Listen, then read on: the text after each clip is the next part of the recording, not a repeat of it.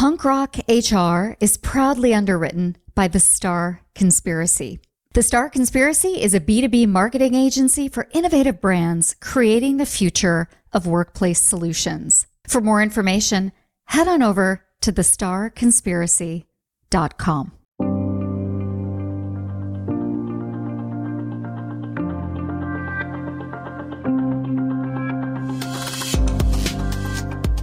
Hey everybody, I'm Lori Rudiman.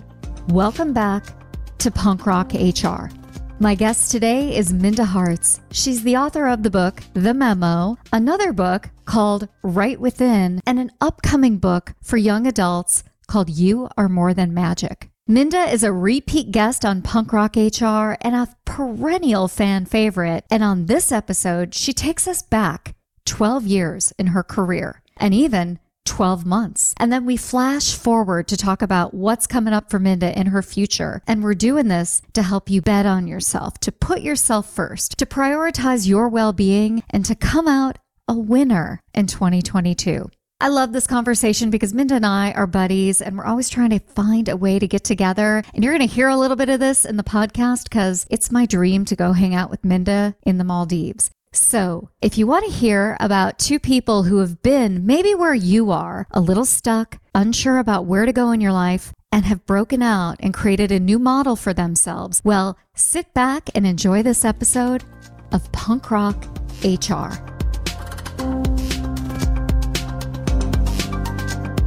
Hey, Minda, welcome to the show. Hey, Lori, thanks for having me again. Happy to be back. Oh, I'm so pleased you're here. Listen, anybody who wants to know who you are and what you're all about can go listen to your previous show, which will be in the show notes. But I wanted to start out because so many individuals out there are scared to take a risk. And you've got this career journey where you've always bet on yourself. So why don't you tell us where you were 12 years ago? The year is 2010. What was Minda doing back then? Oddly enough, I was living in California in 2010, where I'm living now again. And it was a much different situation. I was in a very toxic work environment that I kept telling myself, well, at least you're making good money, Minda. You know, sometimes the stories that we tell ourselves are not any better than the ones other people are telling us in the workplace. And I kept thinking, well, I just got to make this work. Yes, I'm not happy. I'm depressed. I'm experiencing a lot of micro and macroaggressions, but again, at least I have my paycheck and I can do fun things on the weekend. So I thought that that was life, right? And then I realized that,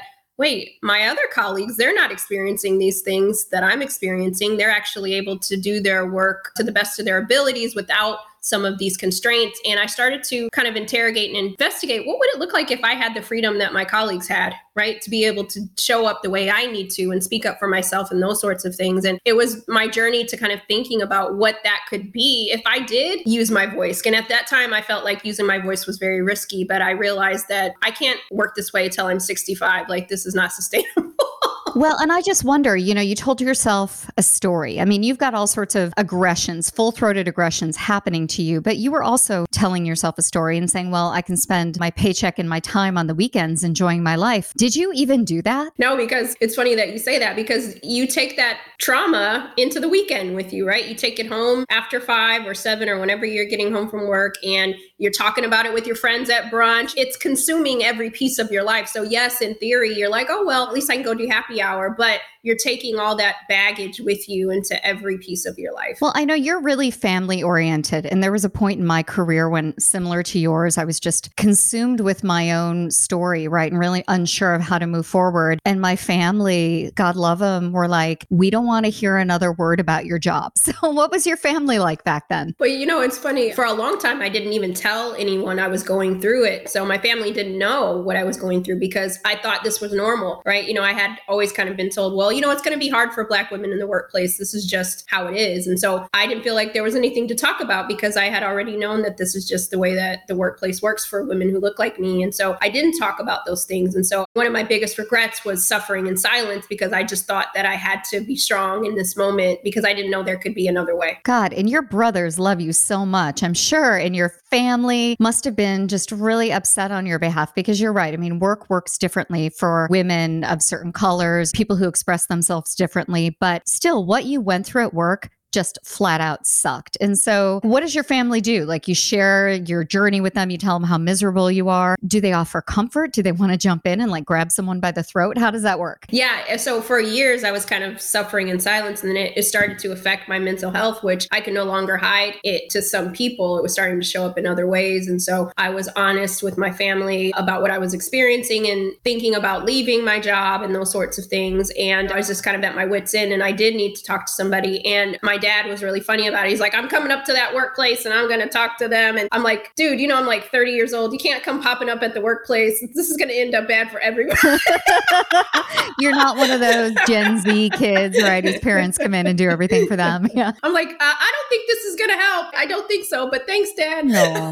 I mean, that's such a natural thing, though, a healthy response, though, when your child is suffering or someone you love is suffering, you want to come in and swoop in. And I think that's got to be so frustrating for so many friends and partners out there, because people in their lives do struggle and they don't know what to do, right? Because the natural inclination to go to that workplace and set someone straight is not going to be productive. I don't know. What do you think about that? Yeah, no, you're right. You're right. And I don't think I was 30 years old in 2010, but that just popped. I was old enough for my dad not to be showing up at work, but I do think there has to be an outlet where people can voice their concerns. And if it's not at work, if it's not in HR, then it has to be somewhere. And I think that for me, the reason why I do the work that I do is because I don't want people to suffer in silence. Like, I want there to be a mechanism in which people feel like, you know what, I can go to HR and have this conversation. I don't need my dad to pop up at the job, right? Because I know that there's somebody here who will take my concern seriously and at least investigate what's going on and try to help with some solutions. And so for me, I feel like for some of us who sit on certain margins or certain intersections, we don't have a place to go always in the workplace. And I think that that's where the frustration lies, feeling like you can never tell your truth. And so I hope that we can think about the workplace in a way where people feel comfortable and safe to speak their truths. Yeah, it's so interesting you say that, because oftentimes we give individuals a place to go, right? This place of HR. And it's also filled with others who have been through trauma, who are dealing with aggressions, micro, macro, who are stuck in a job that they don't love, are not aligned with the values of the organization. And we tell these other marginalized or non-marginalized individuals in HR, here, solve this problem that they're not set up to solve anyway. So like the entire system is broken. So when you do the work that you do, how do you stay optimistic? Because this is a pretty dark, weird place, the world of work. Whew, yeah, that is true. The world of work is a scary movie in and of itself at times. But I think what you're doing and what I'm doing, at least giving voice to the way that there could be better solutions, better ways to go about it. We don't have to go back to normal. We can figure out what better looks like, but we have to be courageous. We have to take the risk to do that. And so I am optimistic because I think that the conversation has changed over the last couple of years. I think to be able to say, you know what? We don't blame everyone in HR or we don't blame everyone in the workplace because not everybody's harming everybody, but could this be better? Could there be better systems? And I think that it was very taboo not too long ago to kind of talk about it in certain ways in that way without making enemies in Well HR. said. But Yeah. I think now the conversation has changed where we can be a little more intentional and critique ways that to make it better. And so I am optimistic about the future, but it's going to take more than just you and me, Laura. We need people listening to make sure that they are also leaning in and taking those risks too. Well, Minda, two things. My next podcast is going to be called Making Enemies with Lori Rudiman. Like, I love that. But I also think when you talk about you and me, I mean, you're really at the leading edge of some of the work in corporations, but I'm starting to age out in my career. Like, I feel this, and years ago, I would say to these baby boomer women who are lecturing me on like being diverse and inclusive, I'm like, listen, if you could have done it, you would have already done it. And now at 46 years old, I'm like, holy smokes, if I could have done it, I would have already done it, right? So I think my career is transitioning to really one of learning and listening, but also empowering this next generation of leaders, whether they're in HR or finance or project management, I don't care, to kind of step up and take over. I think their time is now. I don't know though, because I don't want to stay out of the fight, Minda. You have any advice for me? Like, what am I going to do? I'm almost 47. Where should I be? You should be where you are, Lori, being a rock star, leading the conversation. We need your voice. And what I really like is that we can all band together with all of our skill sets and our voice, and we can really do some things that we weren't able to do before, right? Because when we were so siloed in ways. And so we still need you pushing because you have that institutional knowledge that many of us, like myself, do not have in HR. We kind of are in the fringes of HR. And so we need it. And when we can have various models models and conversations, we can actually do really great work together. And so that's something that I appreciate about you, is bringing me into your life too and having these conversations, because we can build off of each other. We can help each other. We can work with these spaces. And some people will hear it from you in a different way. They hear it from me in a different way, but ultimately equity is at the core of what we're doing. And so I think what was missing before is that we weren't all working together intergenerationally. And now we get the opportunity to do that and really make good change. Well, dang it, Minda, I'd like to clear a path for both of us to vacation regularly at the Maldives. So that's what I'm trying to do. That's my goal here for the two of us. Like, I'm totally focused on that individual goal. Well, listen, talk about where you are and where you were 12 years ago. But how about 12 months ago? Because your life changed and changed pretty quickly, right? So what were you doing 12 months ago at the beginning of 2021? What a lot of people may or may not know is a lot of my income comes from public speaking in person, and it started to disappear before my eyes. And I was like, I don't know if I have an apartment at the end of 2020. I wasn't sure what that looked like for me. But what I realized was, again, we are the curators of our story. Things are going to happen at every time of our lives, but it's how we recover, how we pivot. And I had been doing how I started kind of my shows and things was always video work. And so I just went back into it. I was like, okay, in 2016, you were doing virtual stuff, and you just got to tap back into that vein and just keep doing the work. Just because we have a new way of working doesn't mean the problems have gone away. Your voice is still needed. People still need support. And so I just kept that as the focus. I'm like, what can I control? I can control how I still show up. I can't control if I get booked or not, but I could still create. So I did the Instagram lives. I did the LinkedIn lives. I was just keeping myself out there. And I realized, again, we have more power than sometimes we allow ourselves to think about. And so I didn't want to be complicit in my own oppression. Like, I could have been sitting around and be like, woe is me, right? And I'm like, well, stuff is still happening in the world. Like, I still can show up for myself. And I'm glad that I did, because I mean, it was a slow year at the beginning, but it was definitely one of the best growth years personally and professionally of my life. When you start to look at things a little bit differently, our stories don't have to end in the trauma, right? It was a very traumatic year, but we can redefine it. So when I think about the year 2021, you were just coming off the memo going out into paperback and getting maybe your final edits in for Right Within, and then potentially booking your next book deal, right? So talk to me a little bit about the transition of your business at the beginning of 2021. Minda, you always had the video thing on lockdown. It's like you're the queen of video, like nobody worries about that. Like, you got that, but here you are, like, out as an author in this crazy world. So what was that like at the beginning of January 2021? Yeah, it was tough because I felt like I was just getting my momentum with the memo,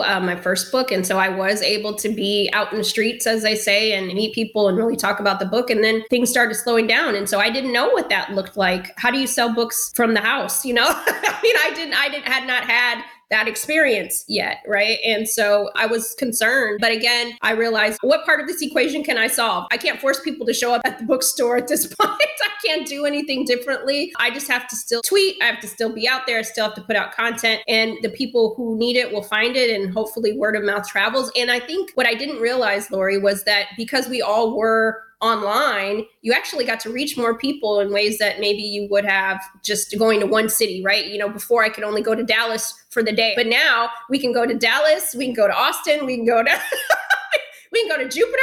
We can do all that, right, in one day. Yeah, it's like the only thing that we're limited by is our energy and our interest and maybe our voice by the end of the day. I think it's true. Not being complicit in your own oppression is so very interesting, because so many of us are walking around blaming COVID and blaming other things for the reasons why we're not taking risks, why we're not betting on ourselves. And I just think, number one, COVID's getting to be an old excuse, although it's very real. There are plenty of people out there winning who shouldn't be winning. And meanwhile, there are really great people who are sitting at home limited by their own thinking. And it's just heartbreaking to me. So your book, Right Within, came out in 2021 in October, if I'm not mistaken. So all the pre-work, all of that, all the marketing happened online. And this book comes out in October, and it's still a terrific book. The sales are strong. It's an amazing piece of work. And it came out during COVID, defying the odds that you can't publish a book during a pandemic. So that must feel pretty good, right? Yeah, it does. I'm glad hearing you say it. But, as you know, as an author, entrepreneur, you're like,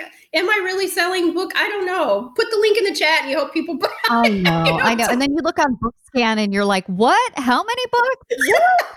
makes no sense. Yeah. None whatsoever. Makes no sense. But what I will say is for both of our books, we know that it's needed, right? And people are buying tons of books during the pandemic. And so they may not get to reading things right away, but knowing that you still put out good work. And the one thing that I constantly tell myself, no matter what I'm doing, is what part of this equation can I solve? I wrote the best book that I could put out, and you hope that people will get it and get what they need from it. And then the rest is left to the book gods, right? Or the people. And so for me, I just focus on the things that I can control. And that's putting out messages that I hope people will resonate with and just keep talking about it. And again, and saying yes to places and spaces that would amplify that work. I love that. So we've talked about where you were 12 years ago and 12 months ago. But before we talk about where you're going to be in 12 weeks from now, which is also very exciting, I do want to talk a little bit about this book stuff because it's probably the number one question that I get. And you run boot camps for writers and emerging writers. And I'm always surprised when people think I either sold like 60,000 copies of my book or 6 copies and they feel sorry for me. I'm like, no, my book is great. What are you talking about? Like nobody ever understands this world. But the one thing I didn't understand, and I wish somebody in a boot camp would have told me this, is that going on a CNN or going on an affiliate is not necessarily what sells books. Like you can go on a major broadcast and sell 14 books, and then in a random week, you can sell 500 books, right? I mean, it's just wildly insane. So can you talk a little bit about your writing boot camp and maybe some of the lessons that people learn? Because I know, man, I needed this boot camp, Minda. I really needed it. Me too. I did too. I created Secure the Seat Writers Retreat because, to your point, Lori, even when I became an author, I didn't know what I didn't know. I didn't know what questions I should be asking. I was just happy to have a book deal. I get to write what I want to write, but I didn't know all of the different kind of business things or how much of a marketing person I was going to have to be. And I think that that was the part that I still have to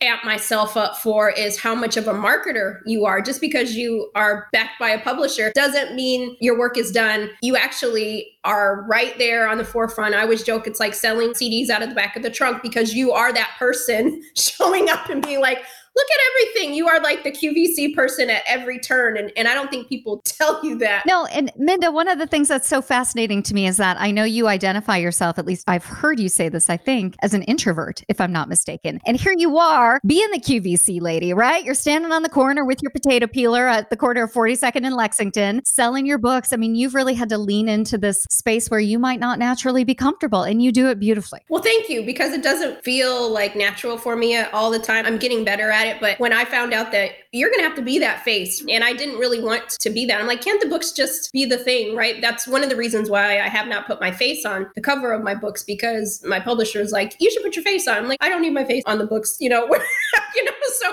just all of the business sorts of things that you don't know. Again, you think that, I just write the book, but there's the editing process. There's what are you doing now while you're writing your book to get your audience built, all of those sorts of things. And so, yes, you might get a great spot on the news or whatever, and that helps. That's good bragging rights. But the thing that really pushes is that word of mouth that, like you said, you're the QVC lady and every single order matters, and you have to be there for that for each and every person. I was really shocked that the best way to sell books are events. And like the least effective way is by being on TV. I would have thought it was the other way around. And the other thing that really surprised me is the sense of accomplishment I had when I finally sold a book in every individual state in America. When that finally happened, I thought to myself, good Lord, I've never been to Wyoming. And someone in Wyoming was like, you know what? I'm going to buy Rudiman's book.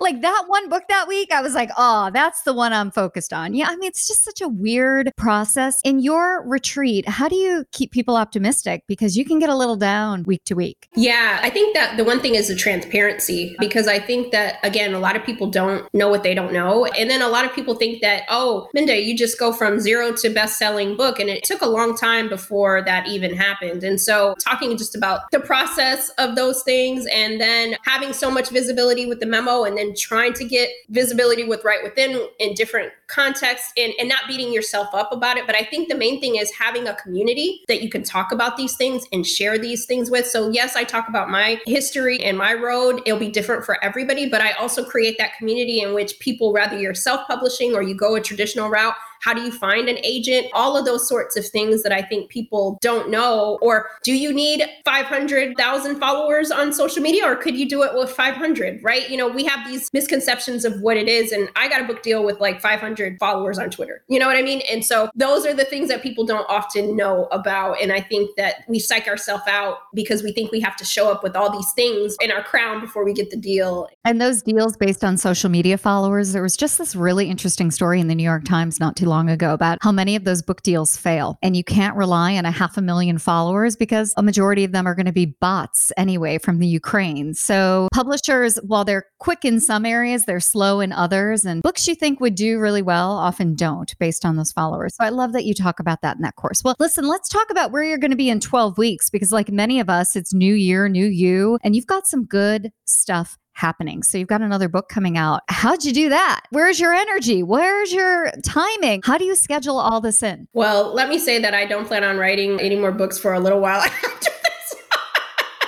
So that's full disclosure. Transparency is I do need a book break, and my agent is probably not going to be happy to hear me say that, but I do. I need a break. But my next book I'm very, very happy about. It'll be my third book. It's called You Are More Than Magic. It's a young adult book for Black and brown girls and their allies, their classmates and parents, about what it's like to be 13, 14, 15 and the only one at school. How do you have conversations with your teachers, your friends, those sorts of things? I talk about my childhood in a way that I didn't think I'd ever really talk about, and some of those early things that I took into the workplace with me. Lori, you're like, when we're young girls, teenage girls, there's a lot of things that you're unsure about yourself, and you take some of that into the workplace with you, and then you become an unsure adult. Right? And so the things that I wish I would have known as a teenager so that I could have been better prepared to enter into a workplace that may not have seen me in the ways that I needed it to. For sure. Well, I'm so excited to read it and so happy for all of your success. And I know you're not just going to be doing the book in 12 weeks. You got other stuff going on. You're back to teaching, if I'm not mistaken, and traveling around, as needed. So what does the first quarter of 2022 look like for Minda Harts? Yes. Well, thank you. I'm still going to be encouraging people to purchase Right Within, because we never stop being a marketer. Wait, they have to buy the memo as well. Come on. I mean, all of them. But like you said, I'm going back to my professor life in the first of the year. So I took time off this last semester so that I could focus on book stuff. But I'm going back to the classroom so that I can learn and encourage the next generation. So that's my focus. And then doing the speaking as necessary. But I'm going to go back to my faculty life for a little bit. I think that's great. Well, Minda, I always learn a little something from you. And I'm just so pleased that you came on to talk about your career, your journey, and give people a little bit of inspiration for the new year. So any parting thoughts for individuals who feel stuck, who are a little scared, don't feel as if they're fully equipped to take that next step? What should they be thinking about with this New Year, New You theme? I think the most important thing is to figure out what good looks like to you. I think so much of our lives, we're looking for someone else to tell us what our careers should look like, what our decisions should be, and what would it look like if you figured out what your career goals would be to benefit you, right? So maybe it is staying at that job. Maybe it's leaving. Maybe it's writing a book, but you determine what good looks like. And if you're finding that you're not getting what good looks like, who are the people that you need to have conversations with to help you achieve that? And I think that let's show up for ourselves in ways that we didn't in the past year. So in order to be a new you got to show up for you. Minda, I know what good looks like. It looks like you. My God, you're living the dream. I love it. Thanks again for being a guest on Punk Rock HR. Thank you.